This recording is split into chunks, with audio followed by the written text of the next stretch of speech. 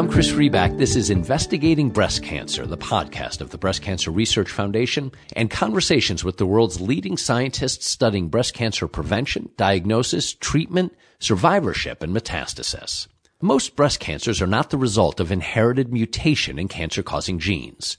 For families with a high incidence of breast cancer, however, a genetic component may underlie an inherited risk. We know the BRCA genes are the most common of these inherited mutations, but scientists have uncovered many more genes implicated in a risk of breast cancer. So how do genes influence breast cancer risk? And can we develop strategies to precisely predict risk on an individual level? In other words, how can researchers provide more precise risk estimates so that individuals with inherited risks can make informed decisions about their health, determining the level of risk for enhanced screening so that the right women are getting the right tests at the right age? Dr. Mark Robson is one to ask. With Dr. Kenneth Offutt, Dr. Robson, among other activities, is conducting studies that employ advanced technologies that incorporate information from genetic tests to enhance the precision of genetic risk assessment in women with mutations in a BRCA gene. Why does he do it? What motivates him? You'll want to hear Dr. Robson's thoughtful response about the breast cancer community that included references to James Madison, Virgil, and the fact that, as Robson says, quote, life is full of nuances, and that everyone experiences the disease in a different way. Some background. Dr. Robson is an associate attending physician of the Clinical Genetics and Breast Medicine Service in the Department of Medicine at Memorial Sloan Kettering Cancer Center. He is currently the clinic director of the Clinical Genetics Service and the chair of the Cancer Genetics Subcommittee of the American Society of Clinical Oncology. Before a conversation, though, an ask from me to you. I hope you like these Investigating Breast Cancer conversations, and if so, I'd appreciate if you'd take a moment, go to Apple Podcasts or wherever you listen, and if you're so moved, leave a 5-star review.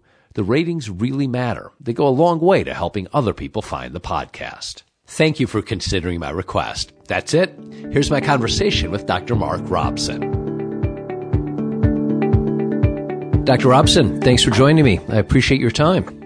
Thank you for having me. Glad to be here. So I'd like to start with your helping differentiate between two paths to breast cancer.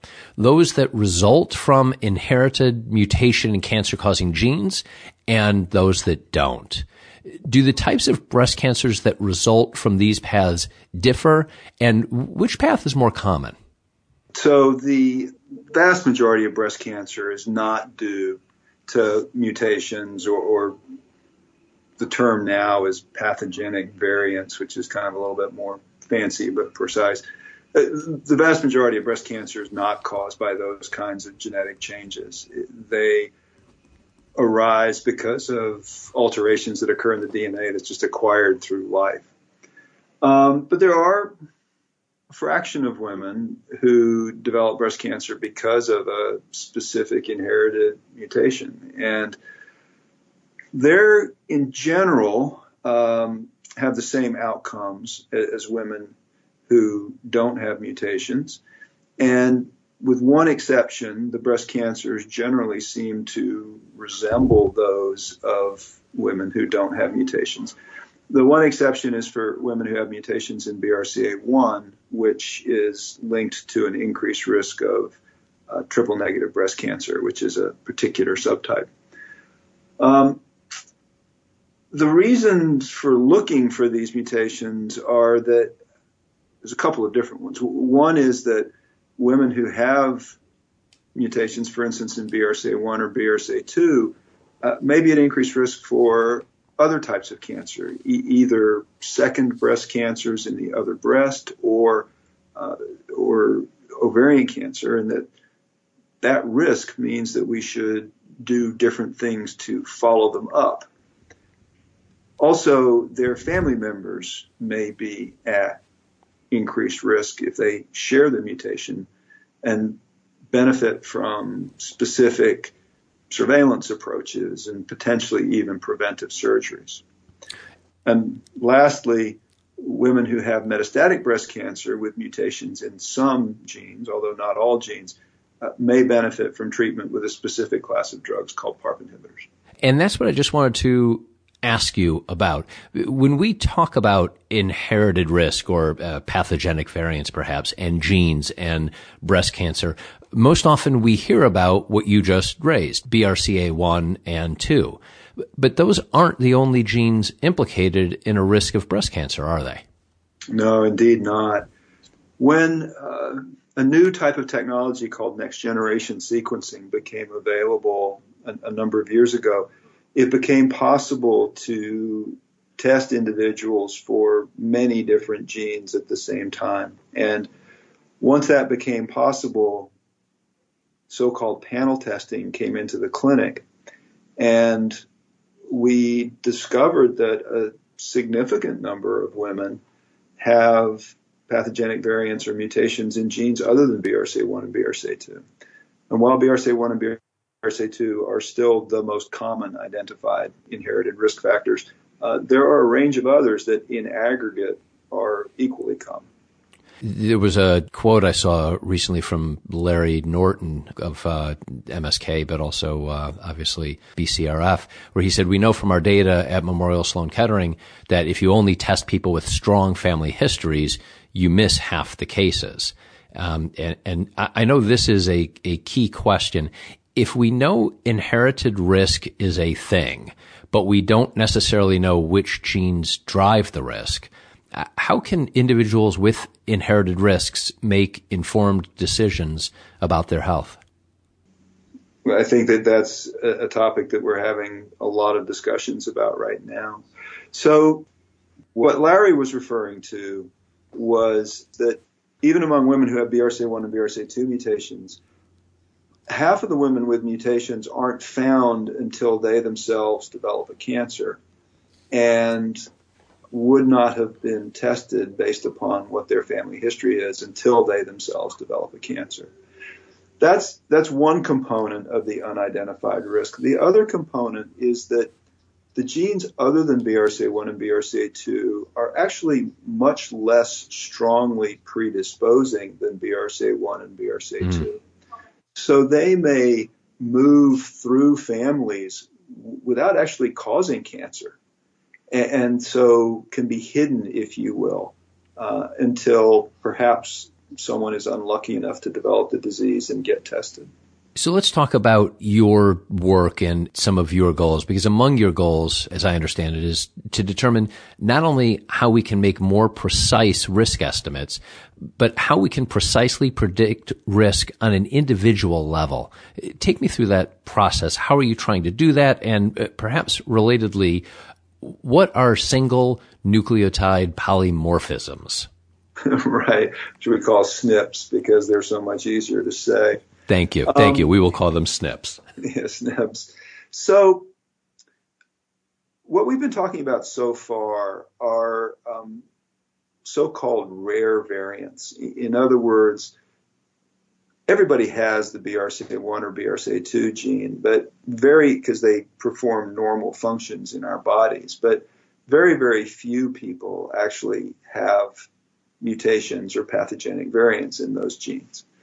In the general population, it's probably only around 1 in 400, maybe 1 in 500 people have a mutation, although in certain populations that we'll talk about later, it may be more common. So these rare variants are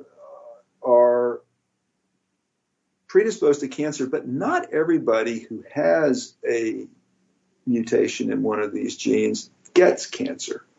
So, for instance, for BRCA1, it's probably about 65 to 75% of women get breast cancer, and 40 to 60% get ovarian cancer, depending on the study. For BRCA2, the numbers are perhaps a little bit lower. It's maybe 2/3 get breast cancer, and 15% or so get ovarian cancer. And for genes like those other so-called moderate penetrance genes, those other genes that we talked about a little bit earlier, one such gene is called CHEK2. And for those women, the lifetime risk of breast cancer is maybe about 25%. So the question becomes, what's different about the women who do get breast cancer and don't get breast cancer? Yes. When they have one of those variants, when they have a mutation in one of those genes. Yes. And there's a number of things that play into that. But one thing is genetic background. And we have millions and millions of places throughout our DNA where we're subtly different from other people. These are so-called common variants or SNPs.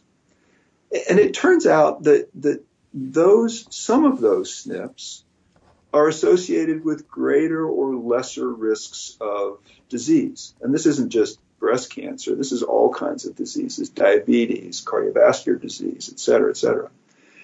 And they're not mutations in the sense that they don't cause problems with genes, but they're just part of us, part of our background.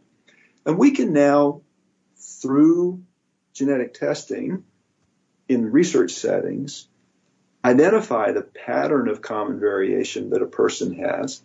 And what we found is that certain patterns of common variation, so-called polygenic risk scores, are associated with greater or lesser risks of disease, both in the general population and in people who have mutations in genes like BRCA1, BRCA2, or CHEK2.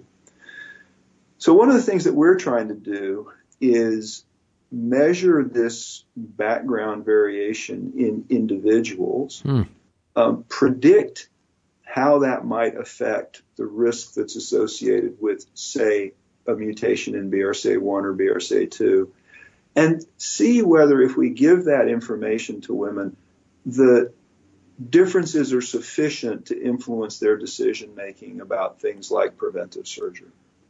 Almost focusing the light on the amount of risk based much more on an individual reading, it seems, than on the readings that we have had to date.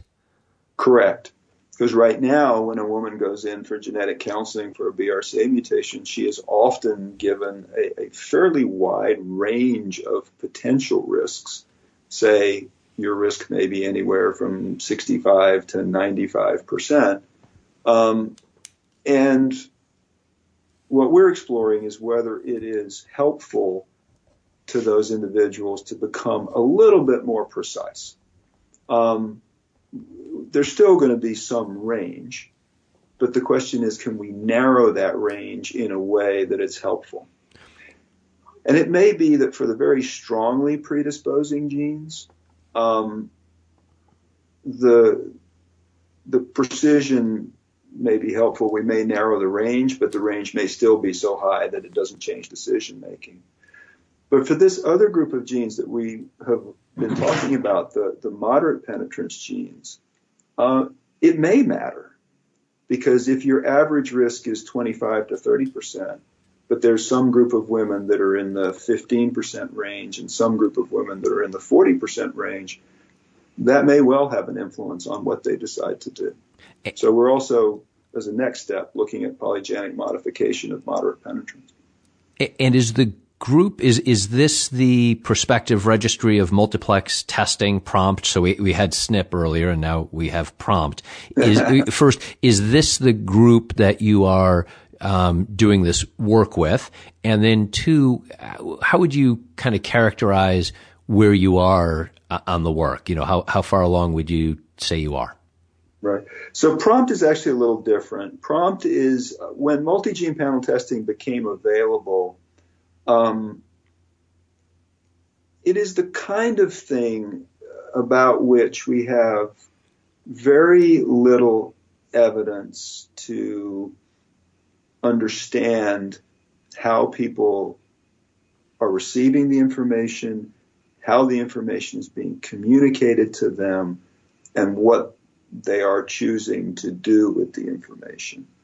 This was something that multi-gene panel testing was rolled out commercially, not as a research test, with very broad adoption very quickly, but with still a lot of questions about how best to use the information. So we created PROMPT as a voluntary internet-based registry for people who had been found to have mutations on multi-gene panel testing to share their experiences, to tell us what they had, because that in and of itself was something that was interesting. What were the diseases that they had, et cetera.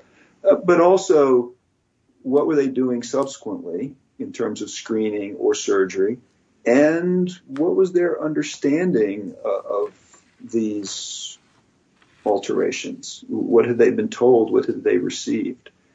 And now we're following these largely women, not exclusively, but largely women, serially over time, to try to understand longitudinally what they're doing. So that's an observational project that I think is very important, because it's giving us a view of what's happening in the real world with multi-gene panel testing.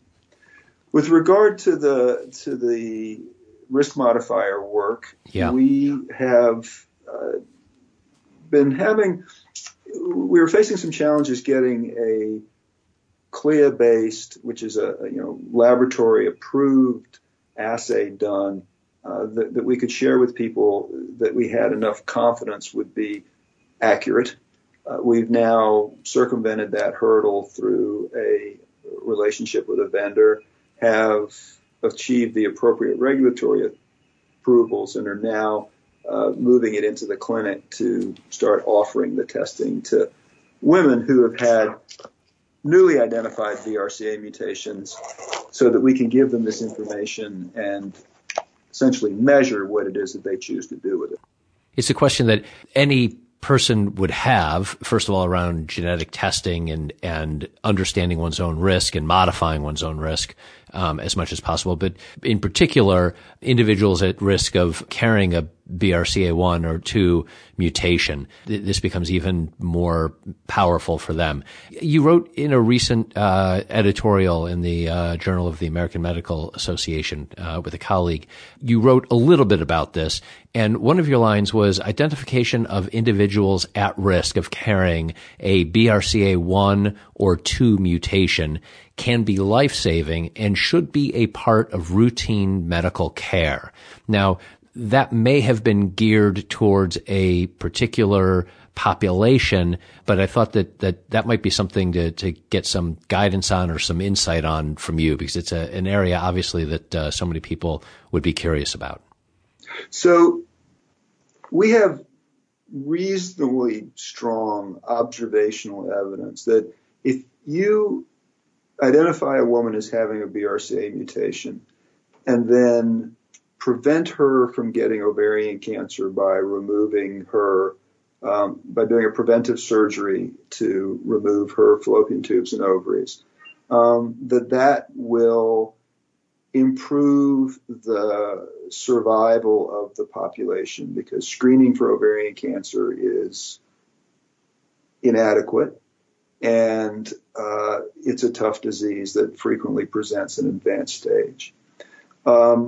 There's also some potential benefit from women who choose to undergo preventive mastectomy, although whether that has much of a survival advantage is not clear. But prophylactic oophorectomy is something that we believe does save lives. So finding women who have BRCA mutations, that's not something that you want to do lightly. Certainly not in younger women, because premature menopause is quite a significant impairment to quality of life, and potentially to long-term health. So finding the women who've got mutations is important. The way that we have done that to this point has been by using things like family history to try to predict who is more likely to have a mutation. Remember, as I said earlier, it's only about 1 in 400 to 1 in 500 in the general population. So creating a system of testing everybody becomes challenging. The thought is perhaps to start this process by concentrating on groups who have higher risks of carrying a mutation. So, for instance, the population of Ashkenazi Jewish individuals, so individuals of Eastern or Central European Jewish descent, have about a 1 in 40 chance of carrying one of 3 specific BRCA1 or BRCA2 mutations, so nearly 10 times higher. Mm.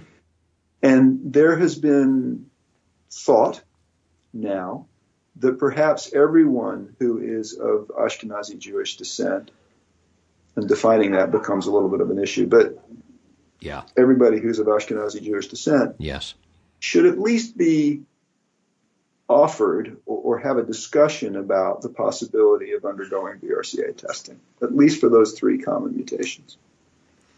So it's a bit of a shifting of the thinking around who might want to do it, and I'm sure that there's,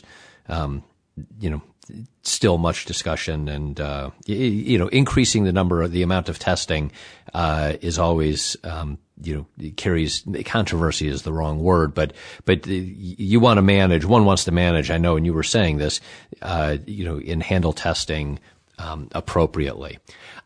I want to, as I'm talking to you, so much of it seems what you think about, what you have worked on in your career, what you've dedicated yourself to, is around the genetic component and about the considering and the managing of risk. I found myself thinking about you almost as a medical actuary, thinking of.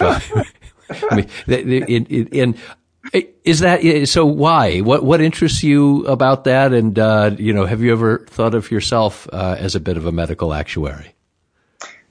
No, I never thought of myself as a medical actuary.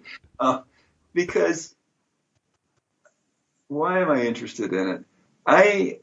That's a fascinating question that I've really never deeply thought about. I think part of it is that my perception is that life is kind of full of nuance. And what I enjoy about this area is trying to communicate with people about uncertainty and help them navigate that in a way that is concordant with their values and how they want to approach managing potential threats to their health. I mean, not everybody who has a BRCA mutation gets cancer. Nope. And, certainly not everybody with a moderate penetrance mutation gets cancer. Yeah. And yet when they have a test result, many people seem to internalize that as a diagnosis, essentially pre-cancer. Mm. And the question is, how can we help them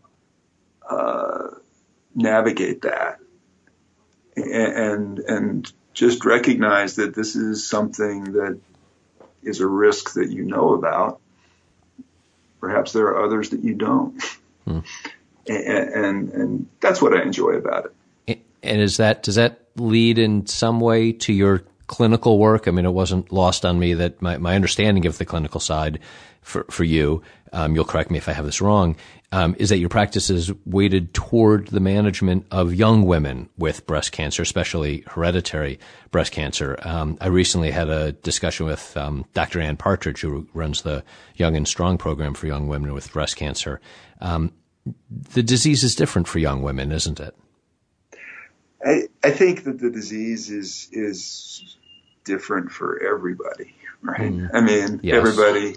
Everybody experiences it in a different way, and it has a different impact. I do work a lot with younger women just because I work a lot with inherited risk, and that kind of overlaps. But I also take care of people who are older as well. And it's the same concept. I mean, if you think about after a diagnosis and treatment of breast cancer, once again, people are living with a pretty fair degree of uncertainty about, at least for a while, is this going to come back?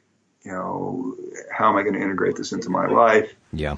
And again, it becomes a conversation about moving forward in the face of uncertainty, and uncertainty with a possibility of something not good happening, right? And I think that from the humanist perspective of medicine, that sort of being kind of a little bit of a Virgil in that setting is a privilege, and I enjoy doing that.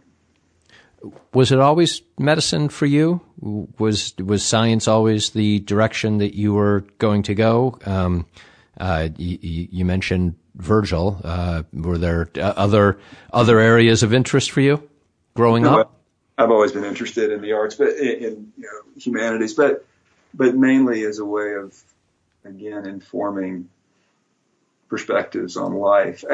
Gosh, I'm getting all philosophical here on a Thursday afternoon. But no, I mean, I've been joking with my daughter, is now kind of in 10th grade, and I remember actually starting thinking about doing medicine when I was in 10th grade biology class. So yeah, I mean, it pretty much has always been medicine for me, but for different reasons. When I was younger, it was because it was tough and it was hard, and I felt like it was intellectually challenging. And then, which has a certain arrogance to it. And then as I got older, it sort of became much more because it was a life of connection and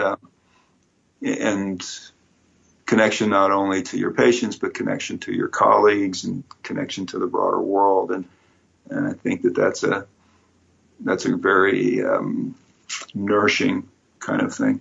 Yeah, that is not bad. It's not a bad way to go through. And to close out, I'd be remiss if I didn't ask you, doing the amounts of research that you do and that other researchers, scientists, doctors do, can be challenging at times. What role has BCRF played in your research?